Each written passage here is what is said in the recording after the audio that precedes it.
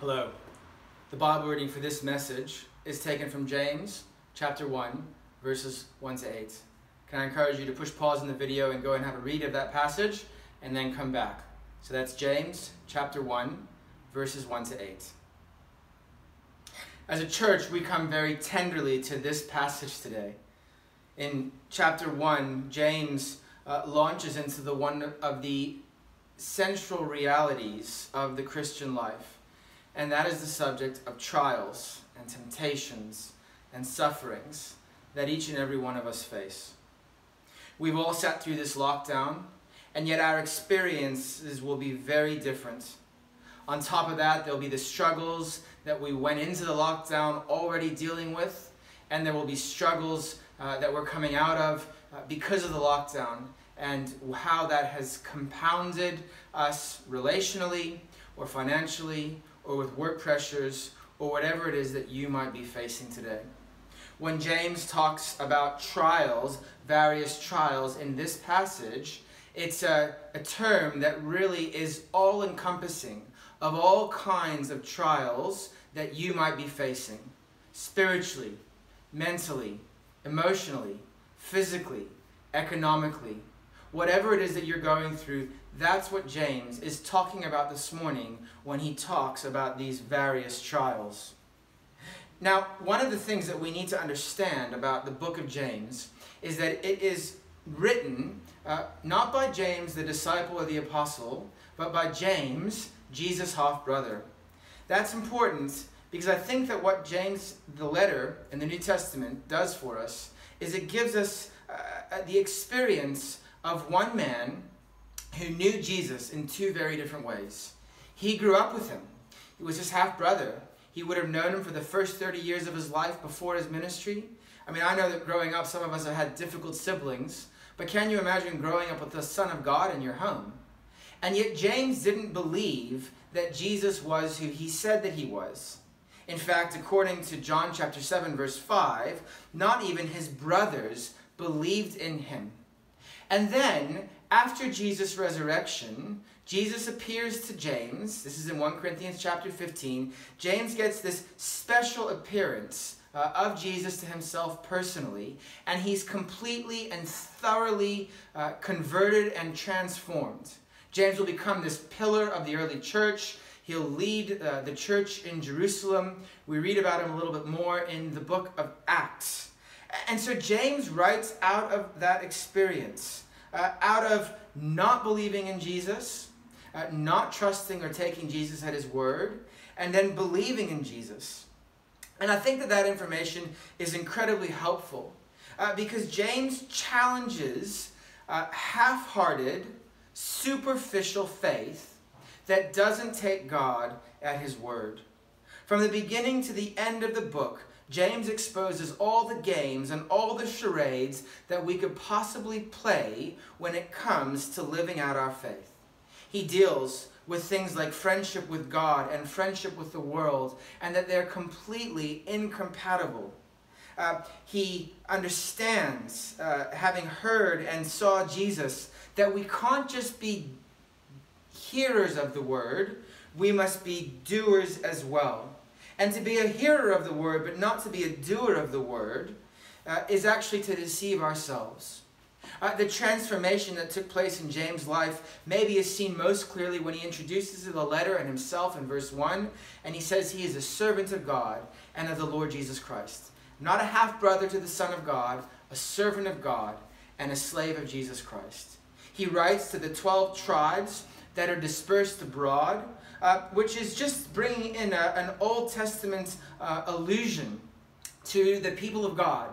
God gathered his people, and then he scattered his people. God also gathered together the church, and then in Acts chapter 7 and Acts chapter 8, that church, because of persecution, is dispersed throughout the world. And so when James writes this letter, which is probably the first piece of literature that we still have from that early church period, he's writing to the people of God who are now dispersed and scattered and who are facing all kinds of trials and sufferings, who are facing many temptations, and who are in danger of a faith that is lived apart from a relationship with God. He's not concerned with a particular belief system, as it were. He's not outlining doctrine. He's saying, here's the gospel. Now, what does it look like in everyday life? You see, their temptation was the temptation to go back into the world, of falling in love with the things that they'd left behind, of being distracted by the things of this world and losing sight of eternity and where God was taking them. They were in danger of putting confidence in themselves and not in Jesus Christ, of playing it cool with their faith, to claim faith, but to find themselves having less and less active faith. And in chapter 1, James launches into this first reality that I think any Christian at some point in time will face, and will probably face a number of times throughout their journey home to heaven.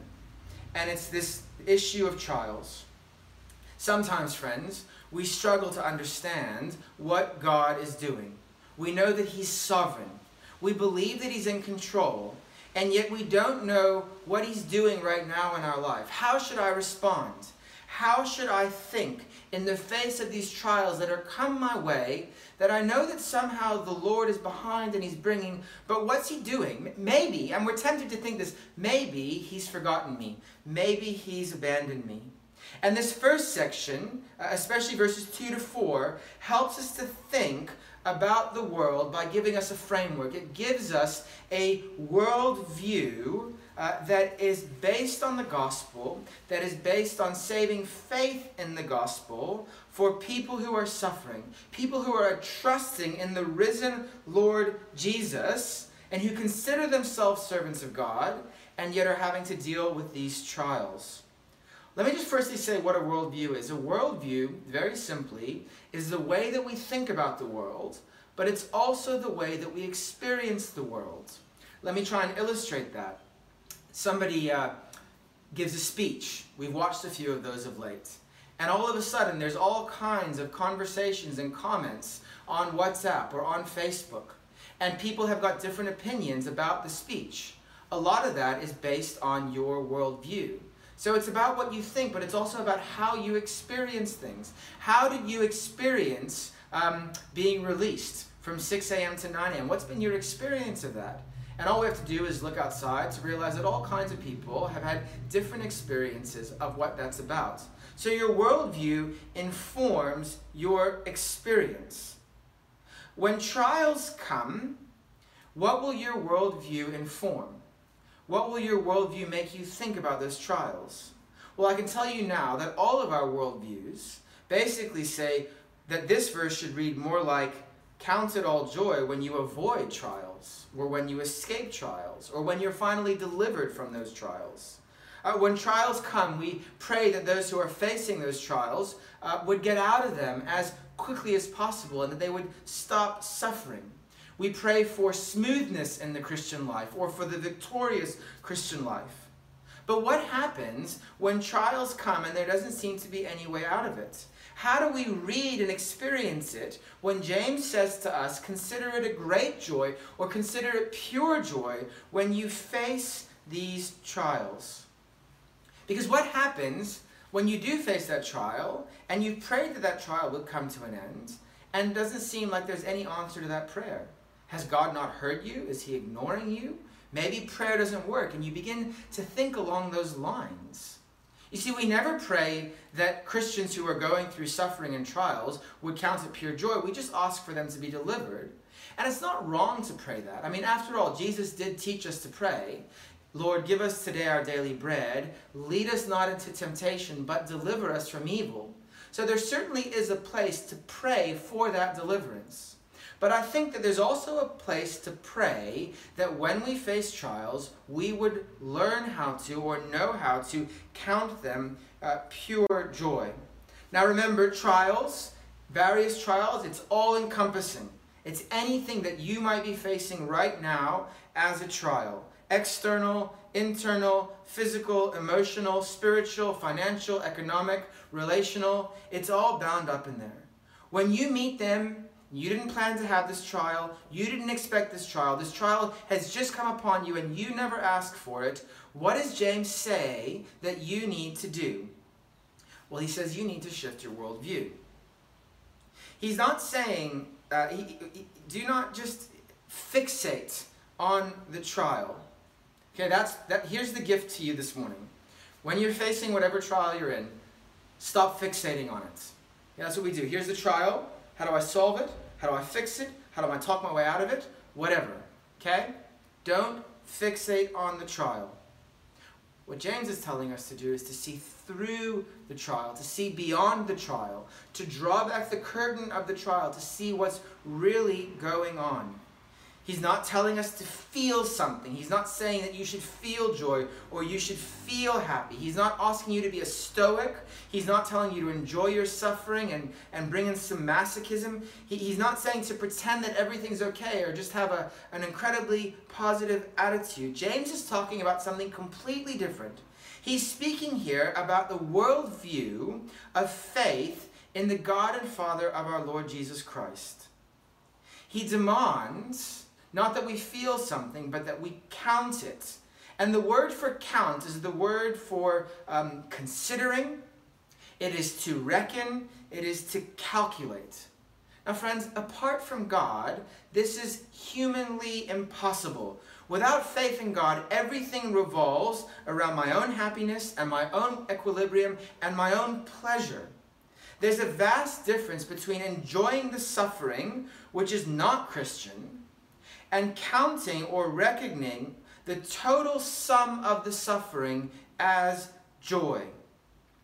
Joy is the full knowledge, the deep confidence that I am in the hands of the loving Heavenly Father who has made himself known through his word. This has everything to do with God and what God is doing in my life. And that, friends, is why Christian joy is compatible with suffering. Counting suffering as joy is unnatural for us as humans, but as Christians, it is an act of faithful obedience and completely possible because God has made it known in his word and he gives us his spirit by which we can do this.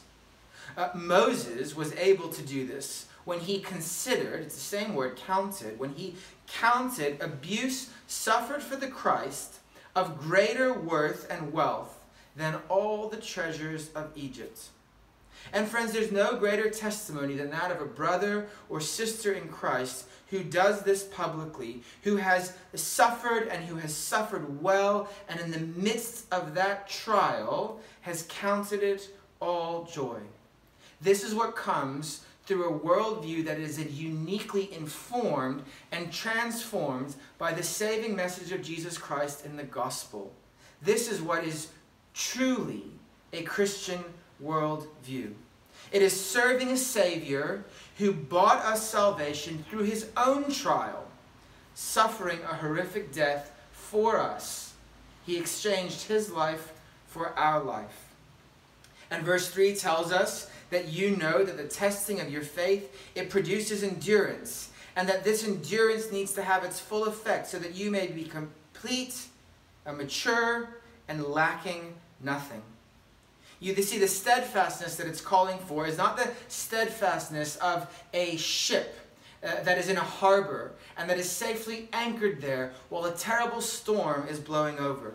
The picture is of a ship moving forward over the waves during the storm and continuing in the same direction.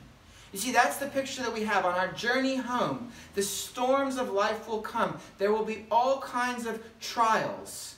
And what James is calling us for is to keep our eyes fixed on Jesus, to stay fixated on the final destination. The wind will blow, the waves will come. We will feel like we have got nothing left to give. And James is saying when those times come, learn how to see them and count them as pure joy, because they are producing in you endurance and steadfastness. And when that has had its full effect in you, you will be mature and complete, lacking in nothing. He's not saying here that you're going to become morally sinless in this life, but that the direction that you're heading in is the direction of maturity. How is any of this possible at all? How do we count trials as joy? You might be saying, Jason, this is too hard for me. It's too much for me. Well, the good news is that James doesn't stop in verse 4 and move on to something else. James says that what God is doing in us is he's bringing us to completeness. He's bringing us to completion. That's why he can say that when this endurance has had its full effect, you will be mature and you will be complete. You will lack nothing. All the fullness of what God is doing in your life is not bound up in your circumstances. You see, we buy into that lie that being mature and being complete and lacking nothing is bound up in our circumstances or is bound up in material things, and it's not. It's bound up in what God is doing in you because of where it is that God is trying to take you. And remember that this world is not your home. Everything that comes is getting you ready and making sure that you finish the race, that you grab hold of that prize. You see, James has the goal in mind. That's what's at his heart. He wants you to get to the goal. Now he goes on and talks about wisdom in verses 5 to 8. The wisdom that you will need to have when you think that you're weak, when you know that you're broken. James says that we're actually fools and we need wisdom. Now that's a really harsh word, but the idea of the fool in the Bible is the fool is movable. The fool can become wise with the fear of the Lord. The fool can move from his state of foolishness towards wisdom if only he has the right tools and only has the desire to do it. James will pick up later on him being double-minded. He says, if any of you lacks wisdom, if you find that you're being a fool with your trials, well, you should ask God. Ask God who gives generously and ungrudgingly, and it will be given to him. Now, verse 5 is a wonderful verse because it pictures us who lack wisdom over and over in life, coming to God over and over in life, and God giving us wisdom over and over and over every time we come. Every time we come to God and say, Lord, I need more wisdom, he says, here's more. He doesn't say, hey, where's the wisdom that I gave you the last time?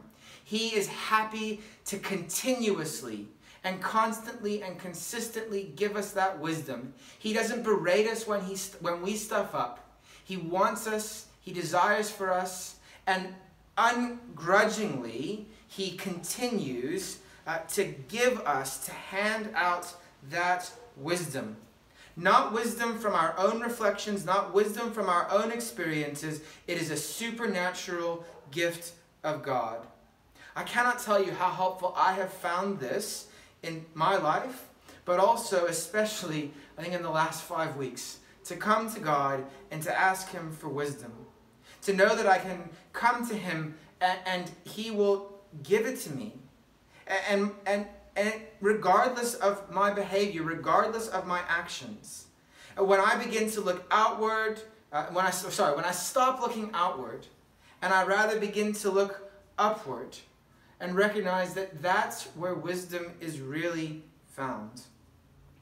You see, friends, one of us will be unaffected by what's taken place in these last few weeks. And although we've all shared the same trial, what the Lord is doing in each of us will be very different. And so we need that wisdom that he gives to us uniquely and specifically to help us, because what he's doing in each one of us is unique and is different. What he's working in my life and confronting me with is going to be completely different to what he is working in your life and what he is confronting you with. Often in trials, we don't see what the real issue is.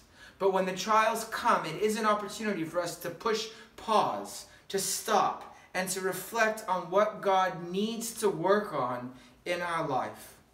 We can become so focused on the issue at hand that we can fail to see what's behind it. And that's why James encourages us to look beyond the trial, to look through the trial, to peer behind the curtain of the trial, and to ask and reflect, what is it that God is working and doing in my life right now? And by asking him for wisdom, we will begin to be able to discern how to move forward, step by step, even if right now it's only one step that he reveals that you're able to take. The wisdom that he's talking about here is not intellect, it's not brain power. What God is talking about, what he is bringing to bear, is living in the fear of the Lord and turning away from evil. He's not giving us technical skills. He is encouraging us to pursue a love for him and a life that is shaped by faith in his will. And it comes through prayer. God is a giving God. He doesn't give us this wisdom and reproach us, call us out on failures in the past. He just gives it, and he gives it, and he gives it. Although verse 6 does kind of put a little bit of a caveat on there, but be careful how you read that. He says, let him ask in faith without doubting, for the doubter is like the surging sea, driven and tossed by the wind. That person should not expect to receive anything from the Lord, being double-minded and unstable in all their ways. Let me just say two things. The first is this. You might feel a little bit guilty this morning about going back to God and asking him for wisdom again because you've messed up in the past before on a certain issue and you feel like you can't go back to God in prayer. Friends, let me tell you this morning that you can. That's what James is telling us, that we can go back to God over and over and over and over. He gives wisdom irrespective of our circumstances, whether we're doing well or we're doing poorly. It's not based on our performance, the key spiritual performance indicators. He gives regardless of guilt and blame. So let me encourage you to go back to him this morning. But go back armed now with this extra piece of knowledge of what verses 6 and 7 and 8 are talking about. He's not saying that you've got to make sure that you get your faith right. All right? He's talking here not about intellectual doubt. The person that he's talking about here isn't the person that says, Lord, I believe, but I've got some unbelief. Can you please help me in my unbelief? That's not the doubt that he's dealing with here. The doubt that he is dealing with here is when we come to God for a bit of a solution. We come to God for a bit of wisdom, but we kind of only want it for now, or we only want it if it suits us. Or if we're not so sure about the wisdom that God gives us, we're going to just ignore it. Verse 7 talks about the double-minded person. This person is not going to God with intellectual doubts. This person is coming to God and saying, I'm willing to ask God, but let's see what he says. My heart is actually divided. I'm not sure that I really want to hear what God has to say on this. So let's go, and if it works now, good, and if it doesn't work another time, well, that's fine. See, that person is really saying is that I only want God's wisdom if and when it suits me. This is what the double-minded person is like. They ask God to show the way, but there's always a bit of reservation and always a bit of hesitation because they know that they're not really going to follow the way that he shows them. Or they might follow it part way, but they're not prepared to commit 100%. Some of you guys have been doing those Jeff workouts, and it's like, are you ready to go steady with Jeff? And some people have jumped in, and some people haven't, and some people are keeping it at a distance, and it's like, are you ready to go steady with Jeff? And that's kind of what's going on here. It's like, I like Jeff, but from a distance. I'm not ready to go steady with Jeff. And it's like, I like God from a distance, and I like some of the things that he does, and I don't like others, and so I'm going to pick and choose the bits that I like. I'll work out when I want to, and I won't work out when I don't want to, and I'm not committing any money to the Jeff project. But we do that with God. I'll do it when it suits me. I'll do it when when there's a positive sermon message, that's a good one. When it's negative, and it doesn't make me feel so comfortable, well, I'm just going to ignore that. You know, and the double-minded person, in our hearts, they pray that they want to hear what God says, but in their hearts, they actually say, I'll only obey if it suits me and doesn't deeply affect my lifestyle. What do you do when you pray and you discover that the wisdom that God gives you contradicts everything that you know, everything that you hold so dearly to, or when he calls you to repent? You know, that's the picture that you got here of that double-minded person. They're just surging with the sea. They're here, there, and everywhere. When it suits them, they're with God. When it doesn't suit them, they ignore what it is that he has to say. So friends, what you need to understand is that when you come to God and you ask him for that wisdom, you ask him 100%. And in the same way that he sent you the trial, he promises to give you the wisdom to be able to count that trial pure joy. And it's only when those two come together that we're actually able to know the what and the why and the how of how we can endure and see verse 4 have its full effect in our lives and on our lives. That is what is at the heart of everything that James chapter 1 is saying. And so, friends, once again, we're being called to make a decision, to have a different worldview, which comes from a different wisdom from above, which looks through the trials and sees through those trials the giving God who is generous and gives simply and abundantly without reproach.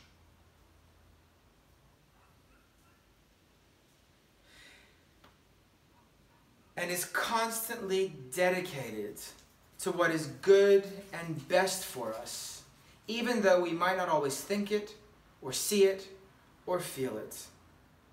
And friends, what I want to tell you this morning is that is what practical Christian faith is all about. It is looking at the world and seeing God, the giver, enduring difficulties, not because we are strong and wise in our own rights, but because we know that we have a Father who gives grace and gives more grace and gives more grace. And so we endure the trials not because we are great, but because we have a relationship with the one who gives us more grace and invites us to come into him. I don't know why, but I've just got on my heart Psalm 23. Yea, though I walk through the valley of the shadow of death, I will fear no evil. For you are with me, your rod and your staff, they comfort me. Friends, that is our comfort in the midst of trials, to know that God's rod and his staff, his wisdom are there to comfort and to get us through to the other end of those trials. And when we are through, we will know that endurance has had its full effect, so that we will be mature and complete, lacking nothing. May God add his blessing from his word on your life today. Let's pray. Heavenly Father, may your word today be a lamp to our feet and a light to our path as we face trials. Help us to have this wisdom. Give us this wisdom from above so that we can put one foot in front of the other. And we ask this in Jesus' name. Amen.